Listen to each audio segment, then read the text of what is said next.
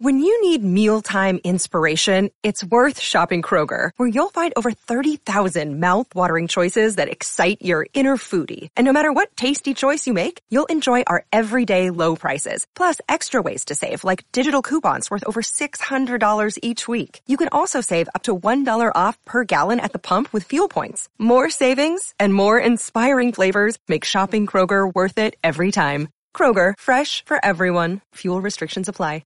Another day is here, and you're ready for it. What to wear? Check. Breakfast, lunch, and dinner? Check. Planning for what's next and how to save for it? That's where Bank of America can help. For your financial to-dos, Bank of America has experts ready to help get you closer to your goals.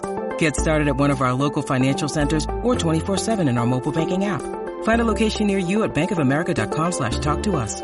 What would you like the power to do? Mobile banking requires downloading the app and is only available for select devices. Message and data rates may apply. Bank of America N.A., member FDIC.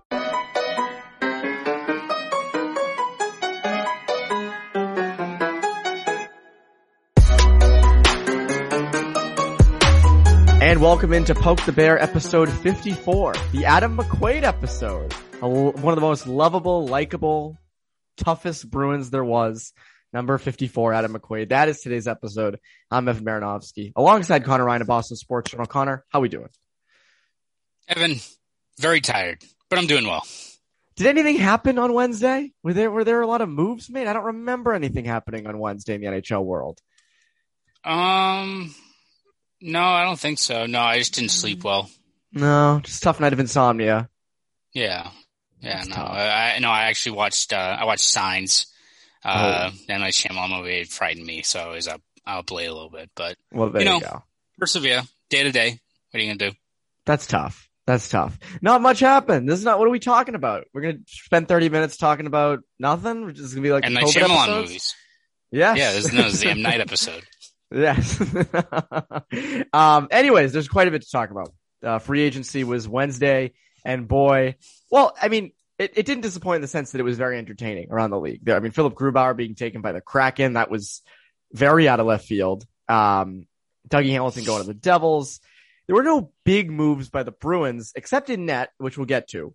But I had to write out a chart of all the additions and subtractions and question marks the Bruins had, just to go over things for people who maybe aren't caught up, and we can kind of start from square one.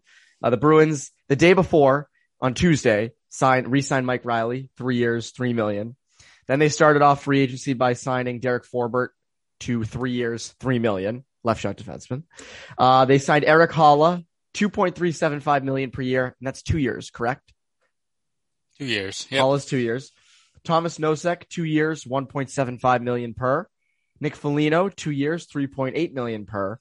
And then Linus Ullmark, 4 years.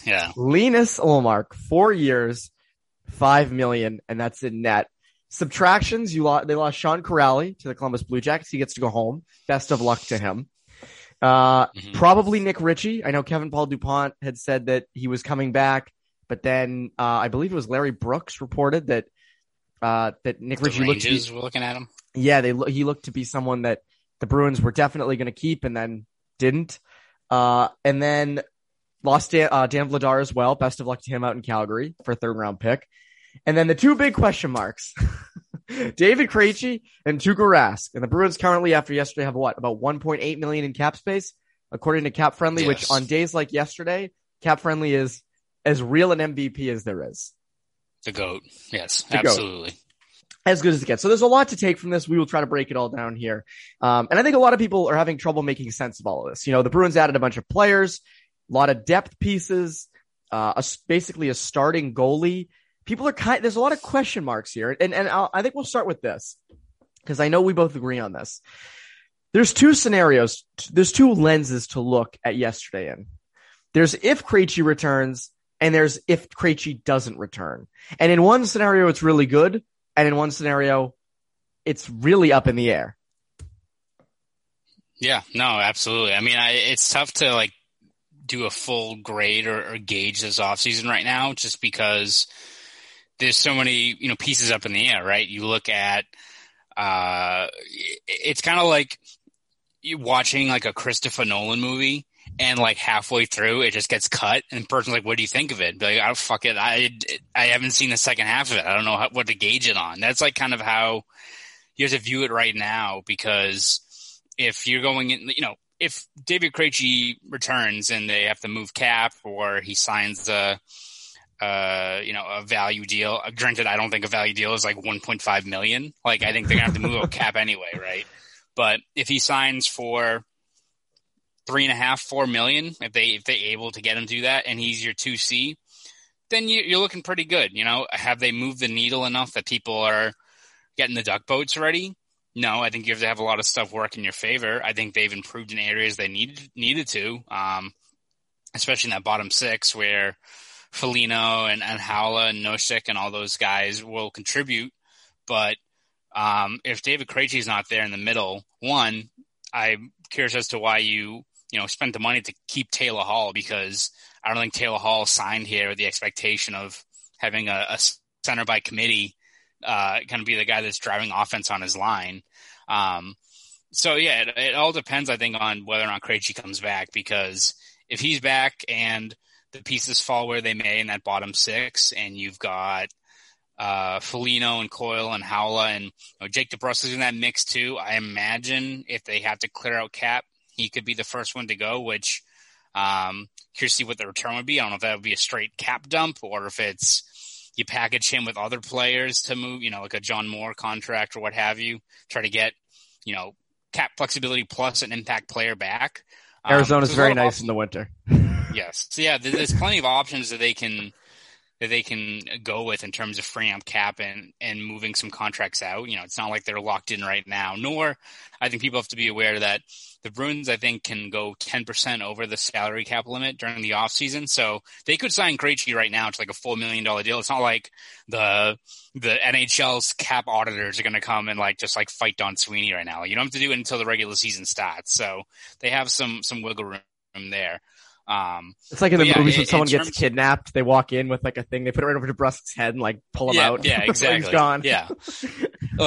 So you look at this how they handle this offseason, and is it, the moves people were expecting? No, I think you look at that defense might be a big question mark in terms of whether it's the right personnel, with Grzelcyk and Riley as potential, top four guys. Is Derek Forbort the equalizer that you need? Because I think we've talked multiple times about they need at least two guys out there and need to get bigger guys. Granted, the market for defensemen seemed pretty brutal. I mean, you already didn't have Alexiak was off the market. Martinez stayed in Vegas. You look at Ryan Suter, who, he's getting paid a boatload of money from Minnesota, is still chasing money in term at his age, which best of luck to you, Ryan, whatever. Credit. So, I mean, what do you Kudos. You can't do much if you're the Bruins. So it's a bit of a tough situation in that regard. You don't know if even a guy like Ekholm is going to get moved, considering Nashville traded Ryan Ellis already. So, you have to make do with what you have. So they're better defense than they were before, but still some question marks there. So, again, have they improved? I think so. There's a lot of, moving parts.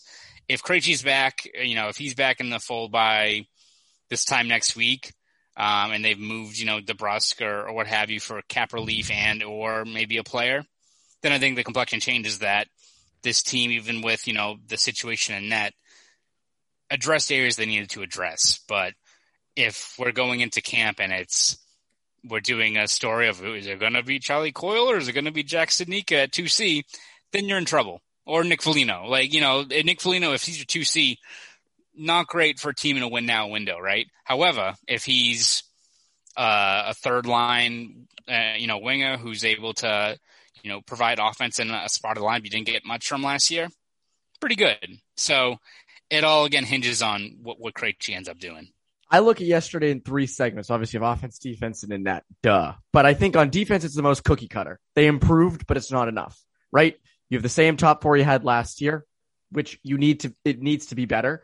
You added Forbort to most likely that third pairing, which I think Forbort was an overpay, but you needed that. 6'4", 220, can kill penalties, plays tough minutes. I think he'll be better than he was in Winnipeg.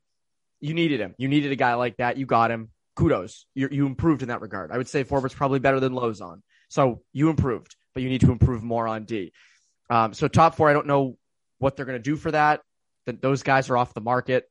They really were never quite on the market for top four left shot defensemen. I mean, you just, as you said, Alexiak, Martinez, and Suter, all three were going to be very tough to lock down. So that's going to have to come via trade. Offensively, though, you mentioned it. Sweeney mentioned on Wednesday, center by committee if Krejci doesn't return. That's scary. I also think it's interesting. He wants Frederic down the middle, so you would assume Frederic would probably start off as maybe the fourth line center. I think yesterday, as much as it speaks to needing an injection of proven depth, right? Like that's kind of why the Bruins have had postseason struggles the past few years. Is when it comes to these big moments, when the top line isn't producing, or even the second line, the third and fourth lines need to come up big. And last year in the postseason, or this past season, it definitely didn't happen. Year before, it didn't happen. Against the Blues, it had a tough time happening. It kind of speaks a little bit to their maybe not so confident in Studnicka, because again, Studnicka was kind of touted as, last year he started out on the top six. I know it was a winger, but he's always been kind of like, oh, he's the future top six centerman. And yesterday they get Hala, who's a center, Foligno, who can play center. You have Coyle, you have Frederic, maybe even Krejci. Where's Studnicka in this mix? I know obviously no one's really talking about it because it's Studnicka. He hasn't really made an impact on the roster yet, but we were told for so long that this was a big chip. This guy was going to be, top six center. I don't know where he fits in any of this. And I'm just curious, and I know you feel the same way with if Krejci's gone, where do people slot in? I mean, I would assume Coyle's the second center or the second line center. So then is your third line Studnicka? Is it Hala? I mean, you're paying Hala or Foligno to potentially be that. I'm just like, it's mind blowing what this lineup could look like next season. Yeah, no, again, there's so many pieces that haven't been said. And that's not even looking at DeBrusk, right? Of like, even if, Krejci doesn't return and these guys move up, like, is he still a guy that the Bruins want to roll with next year? If he's, your third line, left wing, I think he's still due for a bounce back season, but, is it better value moving him for an asset or getting some money back? I think Krejci's back. I think he's most likely gone. I don't know where else it is. You have a tradable asset there, unless you're also, if you're lumping, Studnicka in that mix and making, a bigger package to acquire a guy, then maybe that changes the complexion of things. But in terms of Studnicka, yeah, and in terms of maybe some of these other younger players, I think it's tough to map out a set ideology, right? Because you would think that in this win now window where they've also have signed a Foligno, a Howla, these veteran guys, that it's like, all right, we saw what happened with the youth movement last year. We went with Zboril and Lozon and Studnicka. Didn't work. And it did not gel at all with our win now window. So you'd imagine this year it'd be the same thing or be the opposite of, we're not doing a youth movement. If a guy like Frederic sticks, he sticks, but we're not going into the year entering training camp with, Studnicka at the top of the depth chart in a key spot in the lineup. So that would seem to mesh with what these signings were, but also what happens if Krejci's not here? Like, Krejci's the ultimate determinant of just how legit they can go in terms of trying to go for it with this veteran heavy group now. Because if he's not there and Studnicka is your 3C or he's in a key spot like that, in a key part of the lineup, right? Like, you're not spending, these couple $1 million on that third line to have a rookie that you don't know can fit that role, be the driver there, right? So, it's tough to kind of map out a set game plan. I think we generally know what the course that they charted out was, and that they're trying to go for it. They're trying to round out depth. They're trying to have, versatility and adding these guys to the mix. But if Krejci's not there as kind of that key cog you need at the second line, then it all kind of falls apart, right? You're missing like a key foundation that you're leaving the whole rest of the lineup construction unstable. Because can Coyle bump up to 2C? I mean, he can. He's a center. But is he what you want right now? And especially in this win now window, even if let's say he bounces back and his, the knee injury he had and the surgery he had back to 100%, and he's a Coyle that we saw, in 2018, 19, the first half of 2020, that'd be great. but is he still a 2C, right? Like what's Charlie Coyle at his best? 45 points probably, right? It's a very good 3C, but if that's your option there for a guy in the middle that's going to drive and get the most out of a second line that you need to produce with Taylor Hall and Craig Smith, it's kind of scary. And again, is Jack Studnicka a 2C.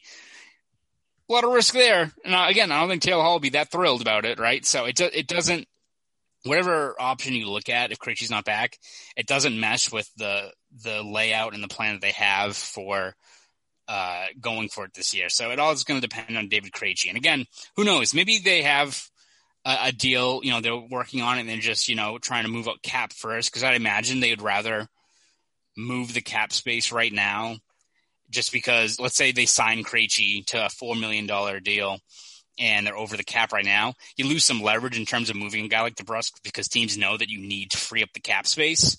So they could be waiting just to move those moves before signing a guy like Krejci. But that's what you hope is a scenario, because if it's not and they're literally just on hold, as like David Krejci's like chilling in the Czech Republic or down in South Carolina, that's not good.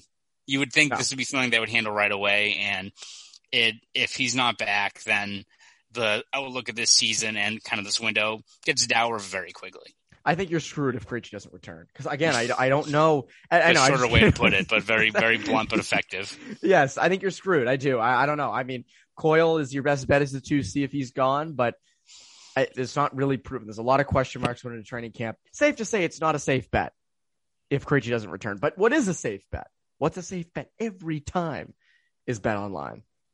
Absolutely, Evan. Listen up, guys. It's an exciting time of the year around the sports world. Red Sox are playing, Patriots training camp is here, and soon the Bruins and the Celtics will be back. Even if you haven't made it back to Fenway just yet, you can still be in on the action at BetOnline. No matter how the schedules change or the players that play, BetOnline is going the extra mile to make sure you get in on every game this season with the fastest updated odds in the industry.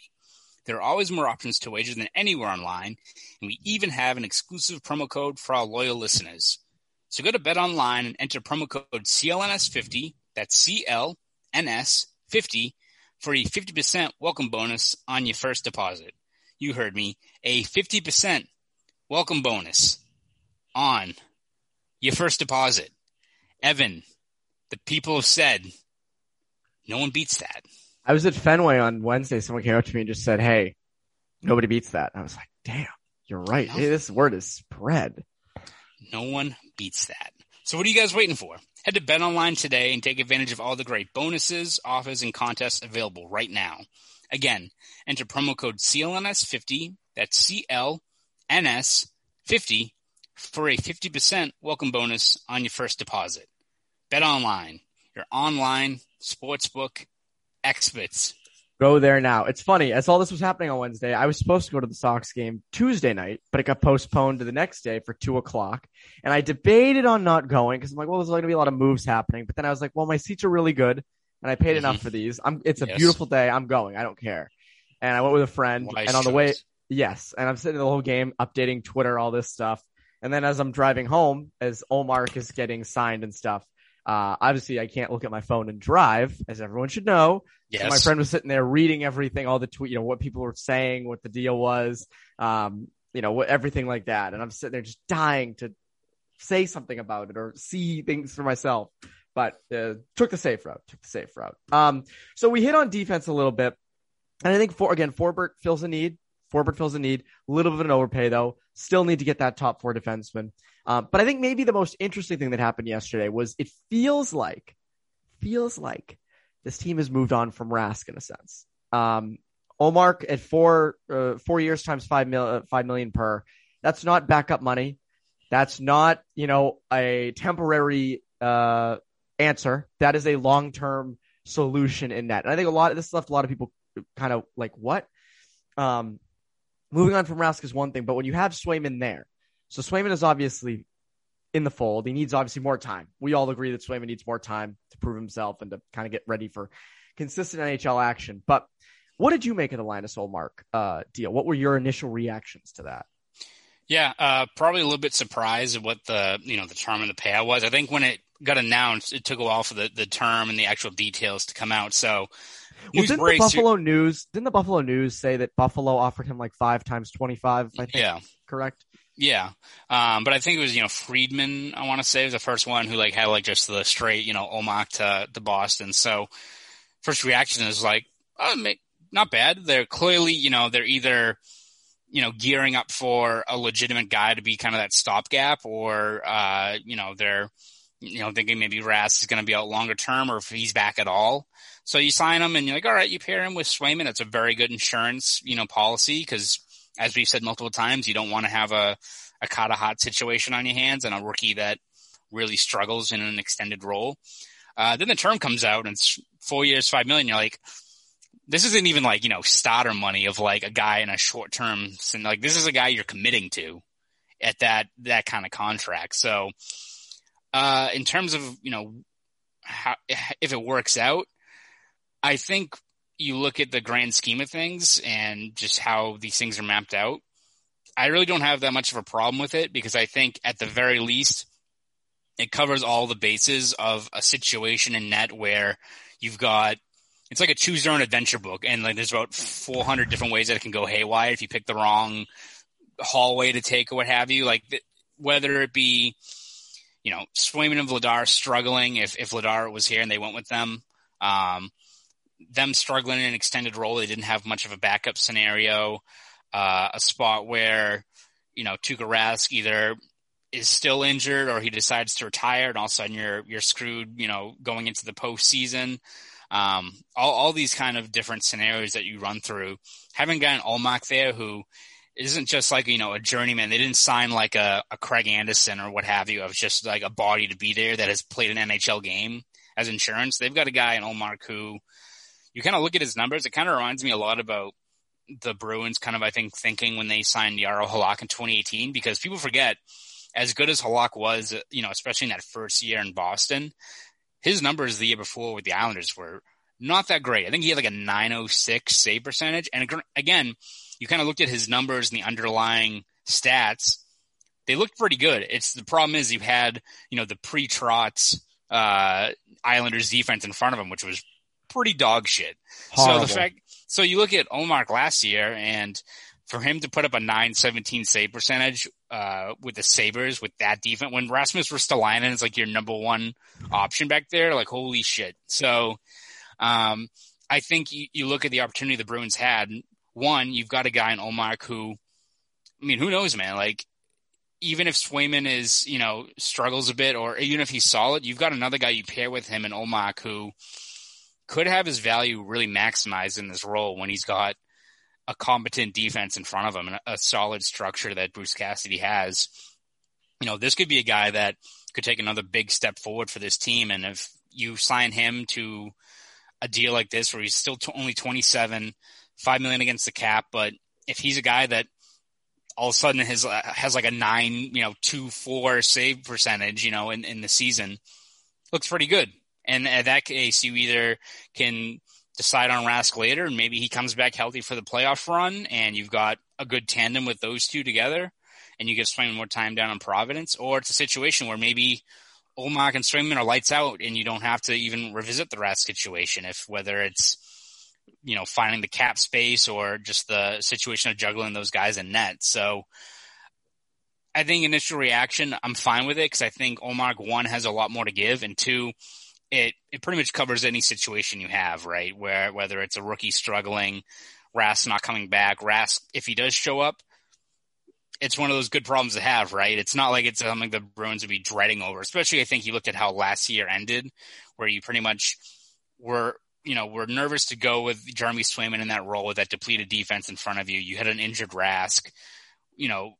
Sweeney kind of more or less mentioned that, they could very well go into the postseason now with a legit tandem if it's Ullmark and a healthy Rask in the postseason. A lot of teams would love to have that happen. A lot of teams would love that situation. And Swayman, who at that point in the season either could be on a roll, or he could, be taking the struggles that are expected from a young goalie in that spot. So I think however you look at it, I think the Bruins still did a good job of identifying a guy that not only is just a solid NHLer, but a guy that I think has a lot more room to grow and a higher ceiling that maybe people don't realize, considering the numbers he put up in Buffalo. Also, I think the other thing that some people are critics of this deal, and again, the money does seem high, but I think the critics are saying, oh my God, even if Rask doesn't return, is Omar going to be starting over Swayman? Is Swayman going to be a backup for 4 years? And I think the answer is no. They platooned Rask and Halak, no issue, when Rask was making $7 million a year. They had no problem doing that. Why would they have a problem platooning Ullmark at $5 million, who's a goalie who's had some injury history, and you platoon with Swayman and Ullmark? There's no real starter. There's no real backup. It's a 1A, 1B kind of scenario. Whoever takes the 1A, whoever takes the 1B is completely, hard to guess at this point, because Swayman was on such a roll last year. Ullmark's also very, very good. So I think it's fine. Like, I think, and that helps you.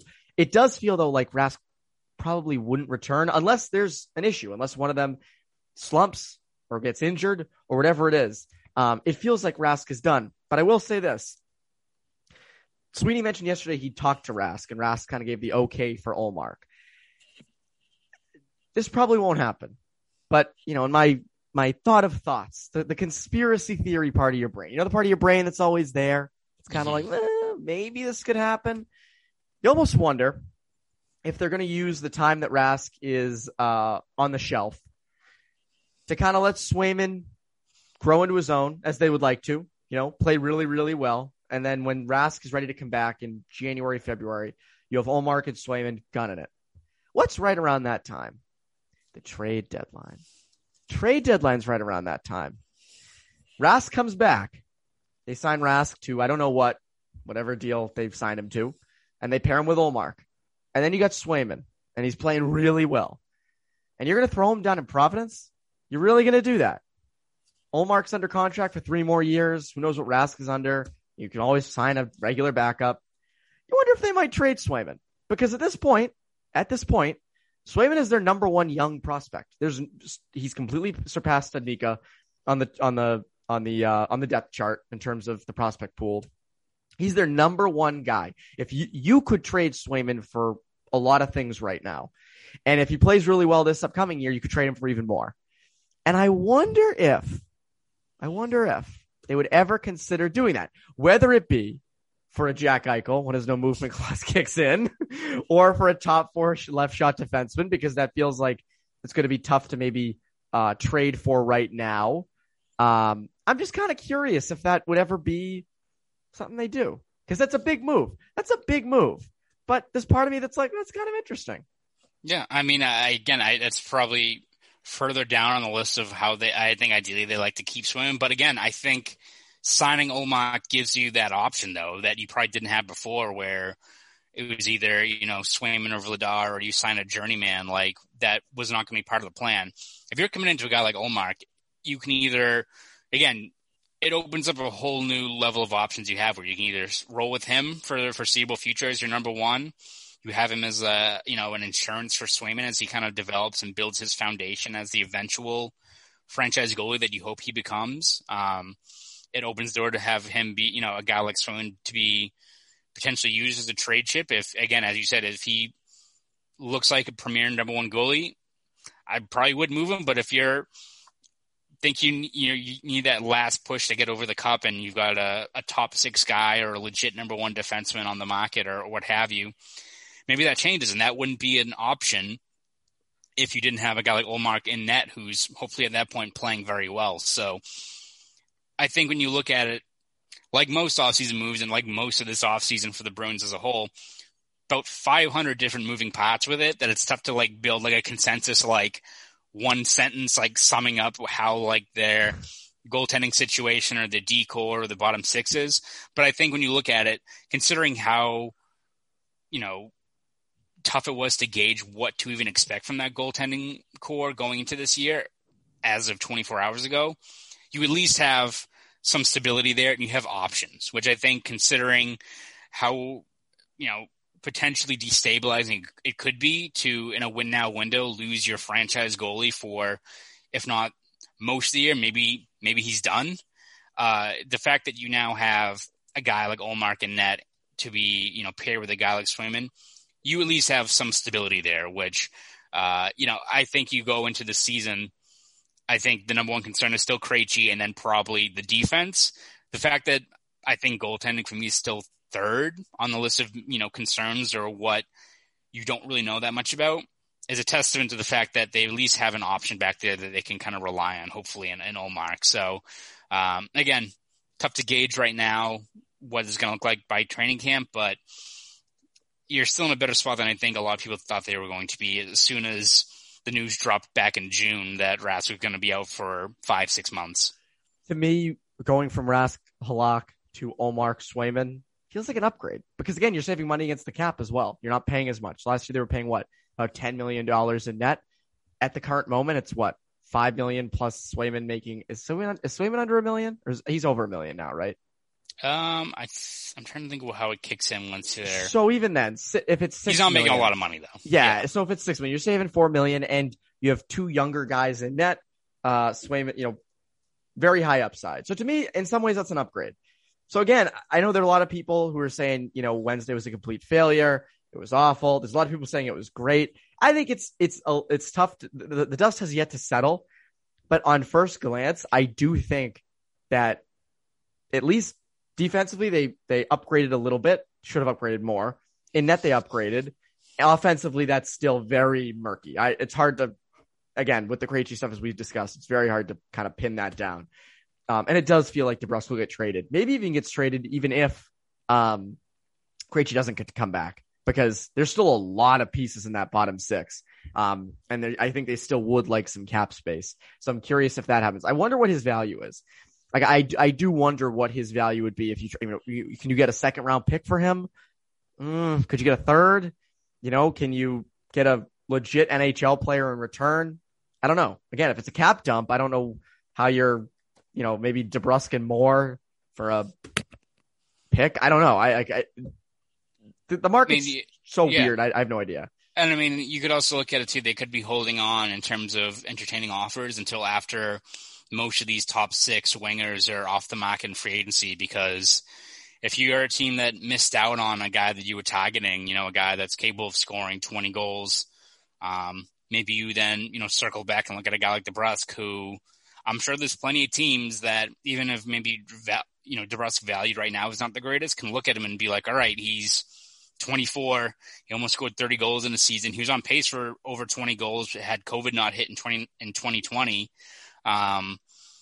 He's a guy that if we put him in our situation, change of scenery, could be a top six guy in our lineup. There's value there. So they could be waiting for the kind of the free agency dust to settle and then, entertain offers once again. So I think there's value there, which would be another reason why it'd be tough if he's more or less just a pure, cap dump. But, in terms of, priorities though, it's all about freeing up cap and getting Krejci back, because again, not to beat a dead horse, but if Krejci's not back, the whole outlook of the season takes a major hit.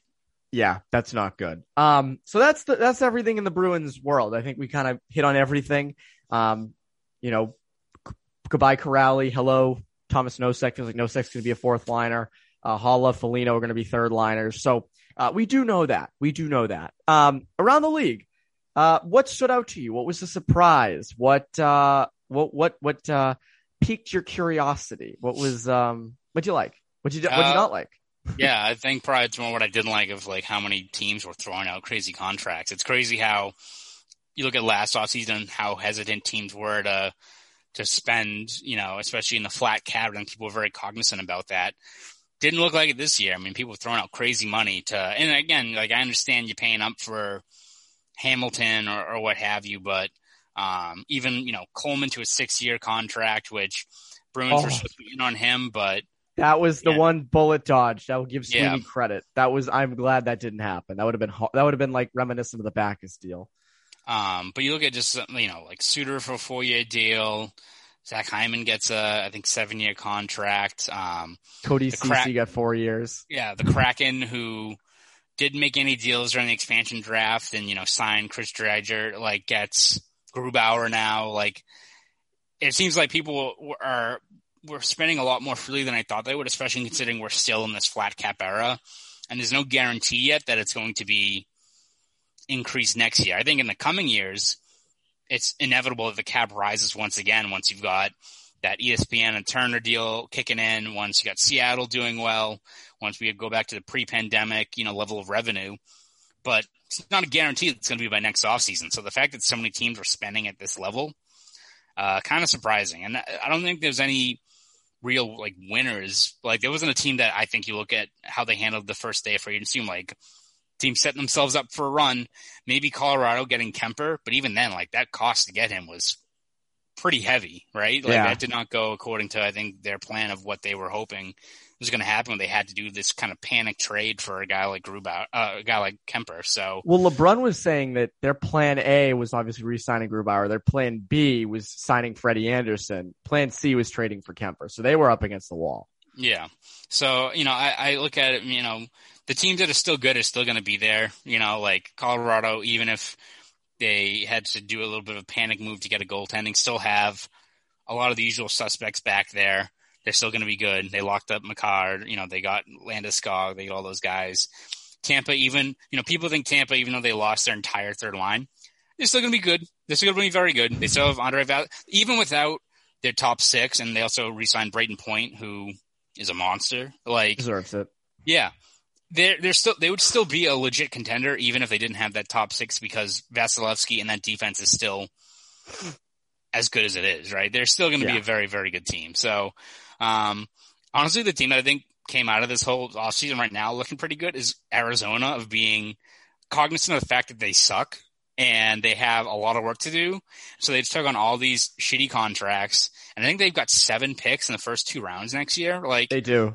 That's an actual good rebuilding effort from Armstrong coming in there and fixing what was a mess. So that's one team that, are they going to be good? Hell no. But in terms of actually ripping the Band-Aid off and really retooling and rebuilding in what should be 2 pretty promising drafts, they did pretty well for themselves, especially considering they got dipshit Vancouver to take that OEL contract, and to get the ninth overall pick. Exactly. Yeah. So sucks the Bruins didn't get Gallon, because I think he would have been a fantastic, addition, but not worth it for that OEL contract. That Jim Benning trying to, over in Vancouver, trying to say, change of scenery is going to fix what has been a replacement level production from OEL for that contract is embarrassing. That Vancouver team is so screwed, man.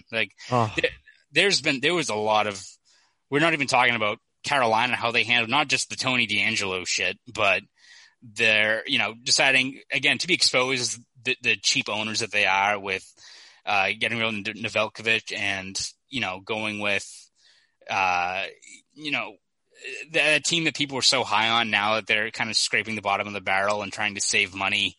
Chicago giving Seth Jones that horrible contract and trying to now build a contender in the middle of what should be a rebuild. They should have blown it up years ago. The fact that they're now tried to blow it up one year, being oh, this sucks. Let's just spend a shit ton of money again.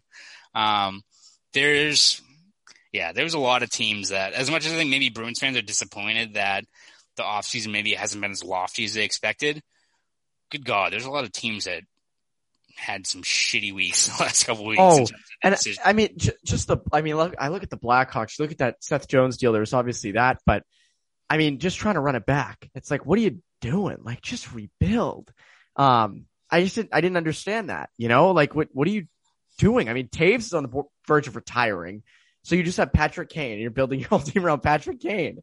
I don't get it. I don't get it. And then, the Tony D scenario, the situation in Carolina, makes no sense from a, real life standpoint. From a cheap owner's perspective, you basically trade Dougie's $9 million a year for Tony D and his $1 million a year, hoping that you get half the production. I guess I can see it from that angle, but that's a terrible, terrible person and not someone you want in your locker room or representing your organization. They kept trying to yesterday or Wednesday, trying to justify he's become a better person and that, he's changed. Of course, there's no examples of that. And everyone kind of just looks at that and laughs. But the real reason is they wanted to save money. They wanted to save the $8 million on a puck moving defenseman. That's the reason. They looked at his stats from 2 years ago, saw he had 53 points and said, well, we can do that and save money. And that's the reason. That's the real reason. It doesn't care that he's, a racist or any of those things. It's just, he saves money. That's it. That's the reason. They're a hockey team at the end of the day. People forget. The But that's NHL free agency. Might continue. I just got a notification that Brandon Saad is going to St. Louis and Corey Perry is going to the Lightning. So can't beat him. Join him. The Marian Hossa experience. Next year, that basically locks in that the Canadians are going to win the Stanley Cup next year. Yes. Anyways, before we go, Connor, what can the people look forward to over at BSJ?